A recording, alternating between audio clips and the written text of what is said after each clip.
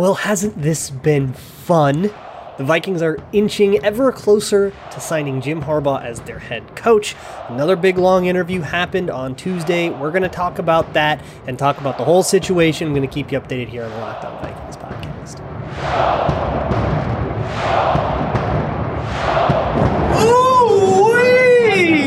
Ooh-wee! You are Locked On Vikings, your daily Minnesota Vikings podcast. Part of the Locked On Podcast Network. Your team every day. Welcome, everybody, to another episode of the Locked On Vikings podcast, part of the Locked On Podcast Network, your team every day. As always, I'm your host, your pal, and the kid you copied off in math class. My name is Luke Braun. You can find me on Twitter at Luke Braun NFL. Show is on Twitter at Locked On Vikings. And today on the show, we just have to keep up with the news cycle, right? It's getting crazy out there.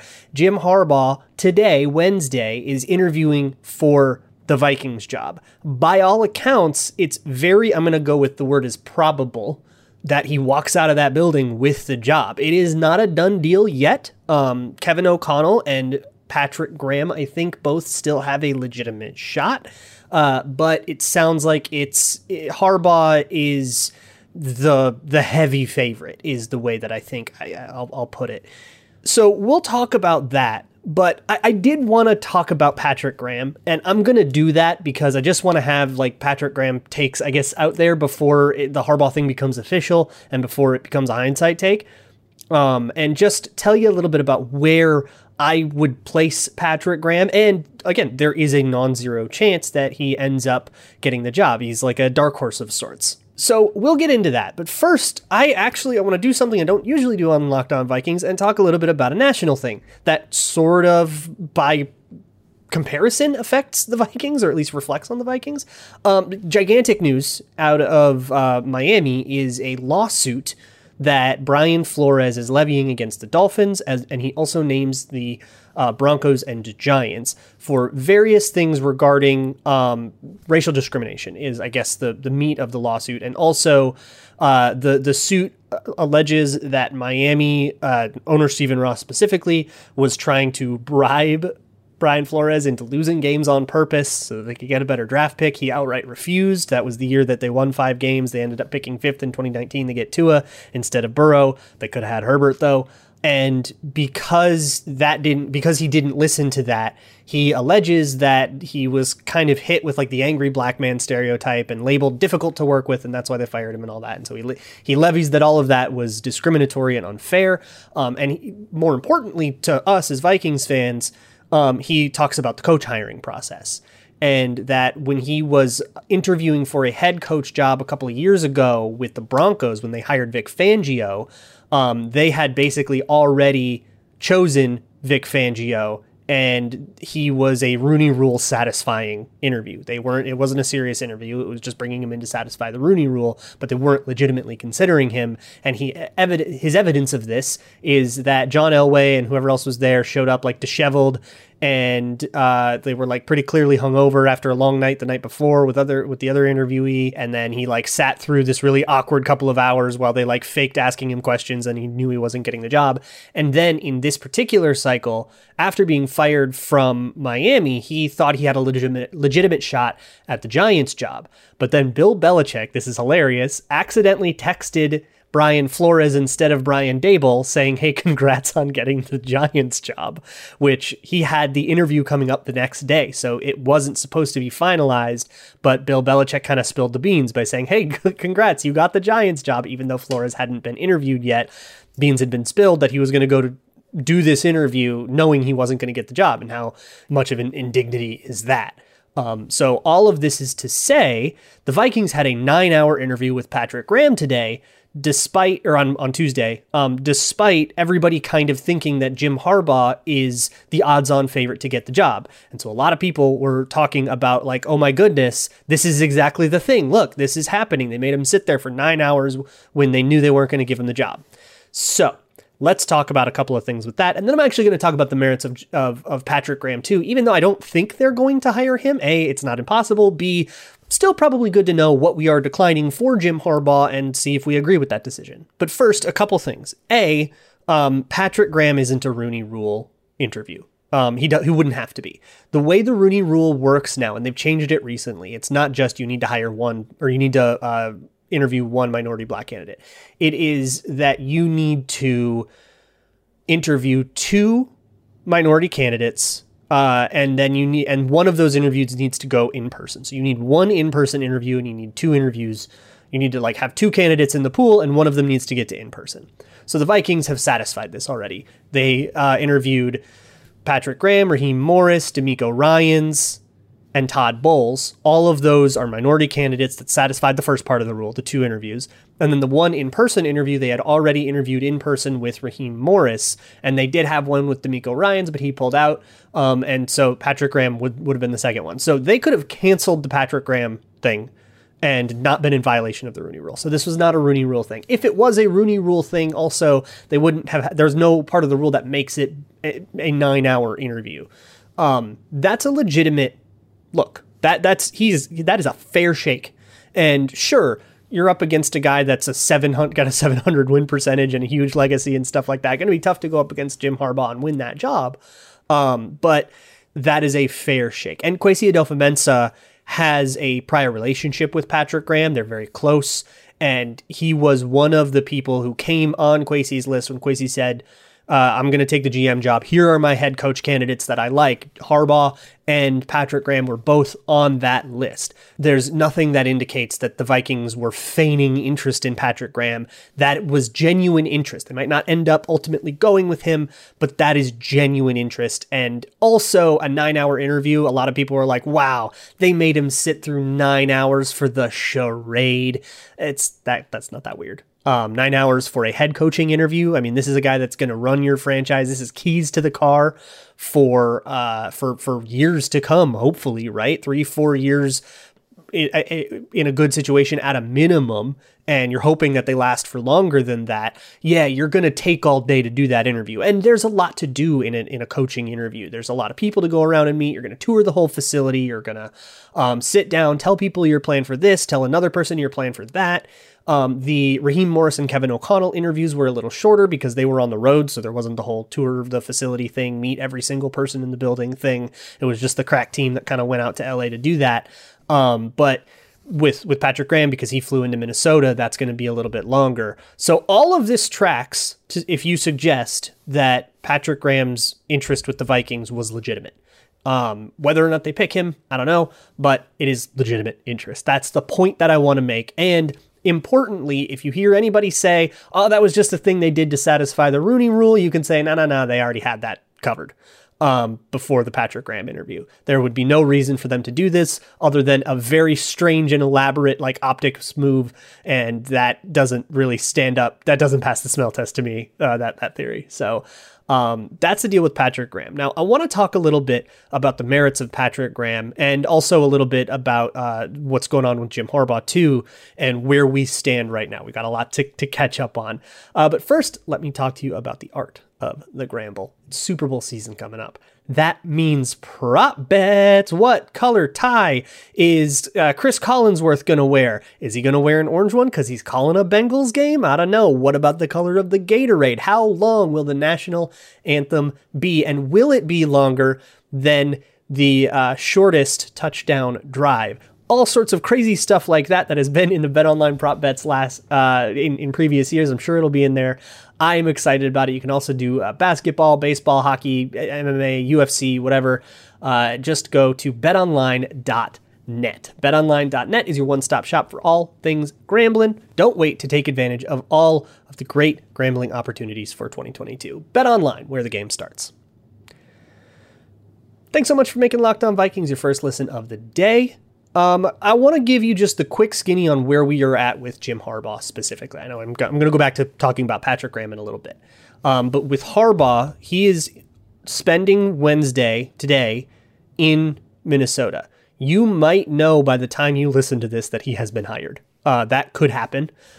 My understanding of the situation is that he still has some questions to answer. There are some red flags. We talked about them a little bit on Monday, that he's got to talk about, hey, tell me about the deal in San Francisco and how you kind of got ousted for being too much of a jerk. Let's talk about that. And you got to kind of see what his answer is. You have to see if he's going to be a forward-thinking coach. You don't want to just hire another like super behind-the-times gut feeling guy that's not going to pay enough credence to analytics or whatever. That's what everybody's really sick of with Mike Zimmer, so they're not going to want to do that. And there are there is a world where Jim Harbaugh bombs today and they go with Kevin O'Connell or maybe Patrick Graham. There is a world where that is the case. But I think that world is fairly unlikely because Kwesi, who knows Harbaugh from their time together in San Francisco, is really into it. And he's the GM. And so he's going to have a really, really, really big vote. There has been a lot of other chatter. There was something about him going to Miami instead.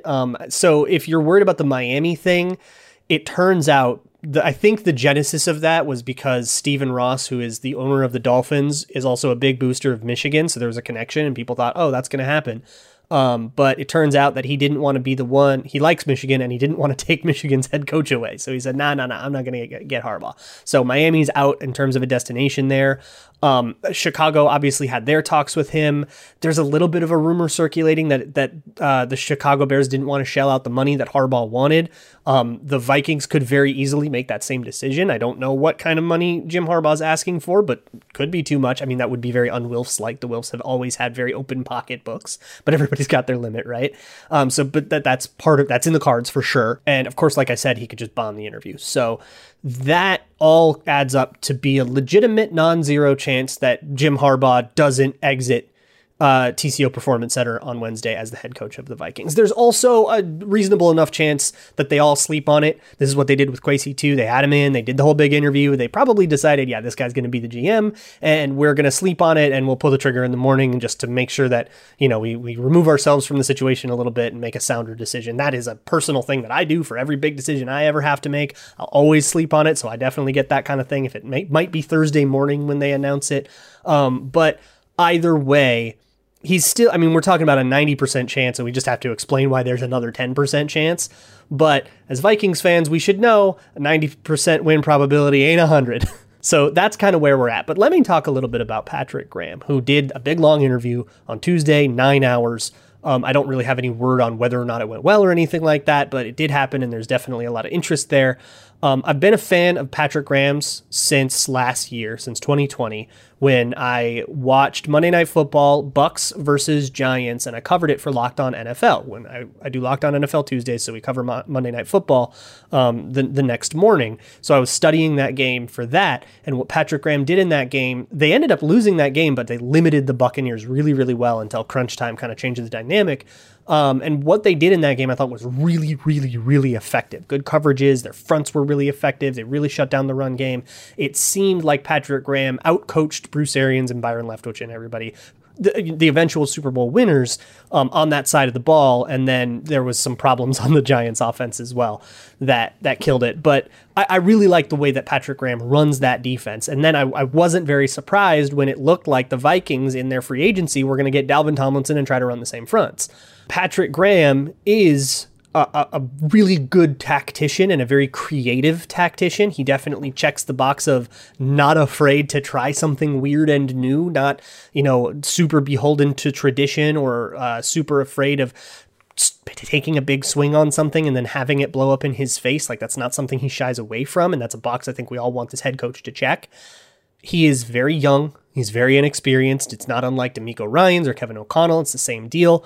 But if you ask anybody in the Giants organization, they will rave about this guy. And really, a lot of people didn't like the idea of Patrick Graham because, defensive guy. I've talked about that a ton, how I don't really care if you're on the offensive or defensive side of the ball, because head coach is a skill set that kind of requires, like, as long as you're not going to do the Mike Zimmer thing where you over-focus on one side of the ball, being a head coach kind of necessitates that you don't do that, which was a flaw of Mike Zimmer's. And as long as you don't have that flaw too, I don't really care what side of the ball you came up on. And I don't know if Patrick Graham has that flaw. I don't think he does, although he does have a little bit of a tendency. This is something I got from, I asked Patricia Traina of Locked On Giants, who kind of told me he does get a little obsessive about fixing certain things, and he might still need to kind of learn the lesson of how to not get tunnel vision and focus a little more on the big picture, and that's something that hopefully for him will come with a little bit of experience. But schematically, I think he would be a really interesting hire. I really like the way he relates to his players and scheme and stuff. But there's this other thing about him, and it's a conversation I want to have, if only because it's interesting, even if it doesn't end up being relevant. Again, we're just getting to know what the Vikings are very probably going to decline here. The Patriot way. Brian Flores is not a Giants. He's not the Joe Judge tree. He's part of the Belichick tree, and that has a hell of a reputation for being a whole bunch of disasters. I want to talk about that and why I don't necessarily think Patrick Graham follows that pattern. So I want to get into that with you. First, let me tell you about the best tasting protein bar on the planet. It is Built Bar, covered in 100% chocolate. It will satisfy all of your absolutely depraved and disgusting cravings. These babies taste so good, you will actually want to eat them. They're not going to be like the boring kind of protein bar that tastes like oatmeal and whatever else your imagination can conjure because it has no flavor of its own. No. You got coconut almond, peanut butter brownie, cookies and cream, salted caramel, all sorts of delicious flavors, like 130 calories in one of these bad boys, 4 net carbs, 4 grams of sugar. Compare that to a candy bar. It's got like 240 calories, 30 grams of sugar, dozens of net carbs. This one's going to do a lot better. And your lizard brain that is just craving something chocolate and horrible is absolutely not going to know the difference. So head on over to built.com, enter promo code LOCKED15. That's LOCKED15 and get 15% off of your order. That's promo code LOCKED15 for 15% off of whatever you get at built.com. The Patriot Way. It is a ubiquitous term that has come to sort of lose all meaning.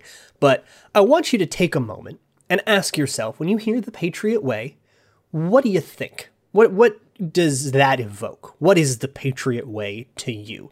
Vote now on your phones. Pause the video. I'll wait. What I'm going to guess, either you haven't heard of the thing, which then you can't answer the question, or if you've heard of the thing, what I'm going to guess is you get some idea of like an authoritarian strong man with perfect disciplinarian control over his staff and his players. Everybody does their job. Everybody is unselfish. There's no celebration. There's no flash. It's all very professional and buttoned up and serious, and everybody takes it seriously, and that leads to 14 win seasons. And that's probably what you think of with the Patriot Way. And you probably think of that because every time a Bill Belichick assistant goes off to take another job, it kind of turns into that. It turns into a very authoritarian thing. And not everybody jives with that. And even in New England, not everybody jives with that.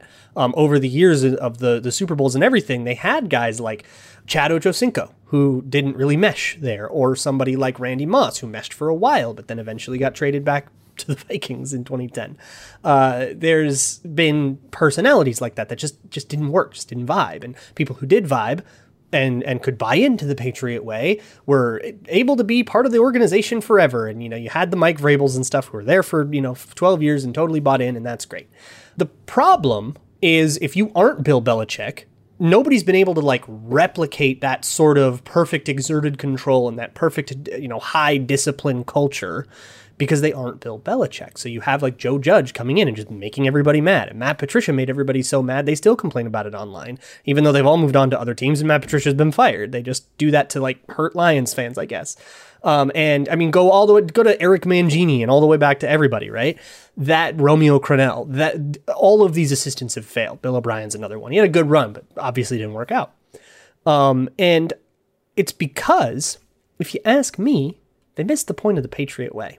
The Patriot Way, to me, if you ask me what makes Bill Belichick good, I think it's because he has a very open mind when it comes to finding market inefficiencies. I call this, the white receiver principle, because we're going to go maybe a bias where people don't necessarily place as much value on white receivers. And so that's why there's always a tiny little white receiver in New England, because that guy is probably better than the resources that Bill Belichick had to spend. There is, I think, a good callous roster building stuff, like the Jamie Collins thing is what I always think of, where he traded away Jamie Collins when he was due for an extension. The Browns gave him that extension, paid a bunch of money, cut him after 2 years. He rejoins New England on the cheap after the draft pick has already been selected. It's just getting a lot of value because Jamie Collins maybe wasn't worth the extension he was going to demand, so they found a creative way to get other value instead, and then got him back 2 years later on the cheap for a contract they did like. And that's sort of it's an economics world. And I talked a lot about it when I was talking about Kwesi, because Kwesi's an economics guy too. That sort of roster building helps. But for me, if you, and for Patrick Graham, if you ask Patrick Graham, hey, what did you learn from your time in New England being part of those Belichick teams? What he took away wasn't about disciplinarian. It wasn't about authority. It wasn't about hierarchy. It wasn't about, having this like iron-fisted control over everybody. It was about the free and like unpressured exchange of ideas, and how everybody, and he kind of felt this because he was a lower level assistant when he first starts in New England, and he felt that he was welcome to share his ideas in meeting rooms. And that's not the case in all NFL meeting rooms, where, if you're the QC coach and you're going, hey, what if we ran this play, or should we maybe change our third down strategy? That might be kind of speaking out of turn. Not New England. Everybody is ready. Everybody's welcome. If you listen to some of Belichick's biggest cheerleaders, some of the players that have loved working with him, they'll tell you, we could have showed up to practice in a onesie and Bill Belichick wouldn't care as long as we were focused. And I think that part of what makes Belichick great, that hasn't translated to all of his all of his little minions that he's sent off across the league, is that he has a very healthy relationship to what is actually important. And, wear a suit and tie at all times does not make you a better football player. Wear a onesie to practice. Focusing in practice makes you a better football player. Being engaged, being part of this, and having the discipline to do your job and not get distracted from doing your job and being able to execute your job is important. And that he'll harp on forever. And I think don't be late was a big one. It's a big one everywhere. Don't be late to meetings, right? Don't miss stuff. Don't make every second is precious, because you only are allowed so many moments with NFL players because of the CBA and stuff. So don't be late, right? That's important. That matters. And Patrick Graham seems to have a grasp on that, which is why I'm not worried about him being a Belichick guy in the way that I was very worried about Joe Judge when the Giants hired him. And in the way the exact same thought I had about Matt Patricia. I was like, this is going to be another Belichick guy. Patrick Graham doesn't seem to have fallen for that. He's very much a dork. He's a big nerd. He's like a big math nerd type. So if you're worried about, oh no, he's going to be a conservative defensive coach that's addicted to the run game, I don't know about that. He seems to have, and I think that's probably why he and Kwesi grew close. I think they have a very similar outlook on the sport. And I think if you want to be the Kwesi team, that's analytically minded and very, economic and very pragmatic and very value-based, if you want to be that team, if Kwesi really excited you for that and you want a head coach that matches those ideals, I think Patrick Graham is the candidate for you out of all of these guys, even going back to the Jonathan Gannons and Todd Bowles that didn't make it to the second round. So I really like Patrick Graham as a head coaching candidate. And I have kind of since I realized that he was a good defensive coordinator back in 2020. Like that was when I first learned about the wonder of Patrick Graham. Good schematically, I think he checks the culture box for me. The leader of men box is kind of what I've been calling it. And I think he has like a healthy relationship to like analytics and stuff. So if you're worried about him being like a defensive guy, I don't think most of the reasons that you dislike defensive coordinators apply to Patrick Graham specifically. I think some of those apply to like DeMeco Ryans or even like Dan Quinn, who didn't end up taking any jobs this year. But I don't think that they apply to Patrick Graham in the same way. It's just that he's a little young, and that I think the idea that he has that he can get tunnel vision and he can get too focused on one problem could lead to like with overarching decision-making power could lead to like overcorrections that let, one problem become two problems and two problems become four problems. And then suddenly you're having a disaster year. He could still be prone to that. And it's just being young, right? That's something that comes, 3 more years as a defensive coordinator. Now you're ready to go and he'll be a great head coach somewhere. I think Patrick Graham should be a head coach eventually in this league. And if that doesn't work out, I think maybe he should even get a second chance, because I think he has the traits to be the leader, the manager, the overall general of everything that the head coach needs to be. And I think he might even be better suited for that than he's suited to just like coordinate the day-to-day minutia of a unit. Like he might be better at head coach than he is at defensive coordinator. That is just the read that I get, I guess. Just maybe needs a little bit more time in the incubator. There's nothing wrong with that. Again, all of that's probably moot because of what's happening today in TCO Performance Center. Either we're talking about Jim Harbaugh tomorrow. I have a scheme article coming out tomorrow about Jim Harbaugh. Yeah, I mean, look, he's won 70% of his games. That's obscene. Why did that happen? How did he do that? Can he sustain it in Minnesota? I've got an article essentially explaining my thoughts on those questions, and I'm going to do that podcast tomorrow, probably, unless something wild happens and Harbaugh ends up leaving and we hire like Kevin O'Connell or whatever. Then we'll talk about that. But that's probably going to be the thing tomorrow. And there's an article anyways, if I don't end up doing that on the podcast. So come hang out for that. In the meantime, check out the Locked On Bets podcast. They'll help you get your gambles straight, especially with the Super Bowl coming up. I will see you all tomorrow. And as always, Skull.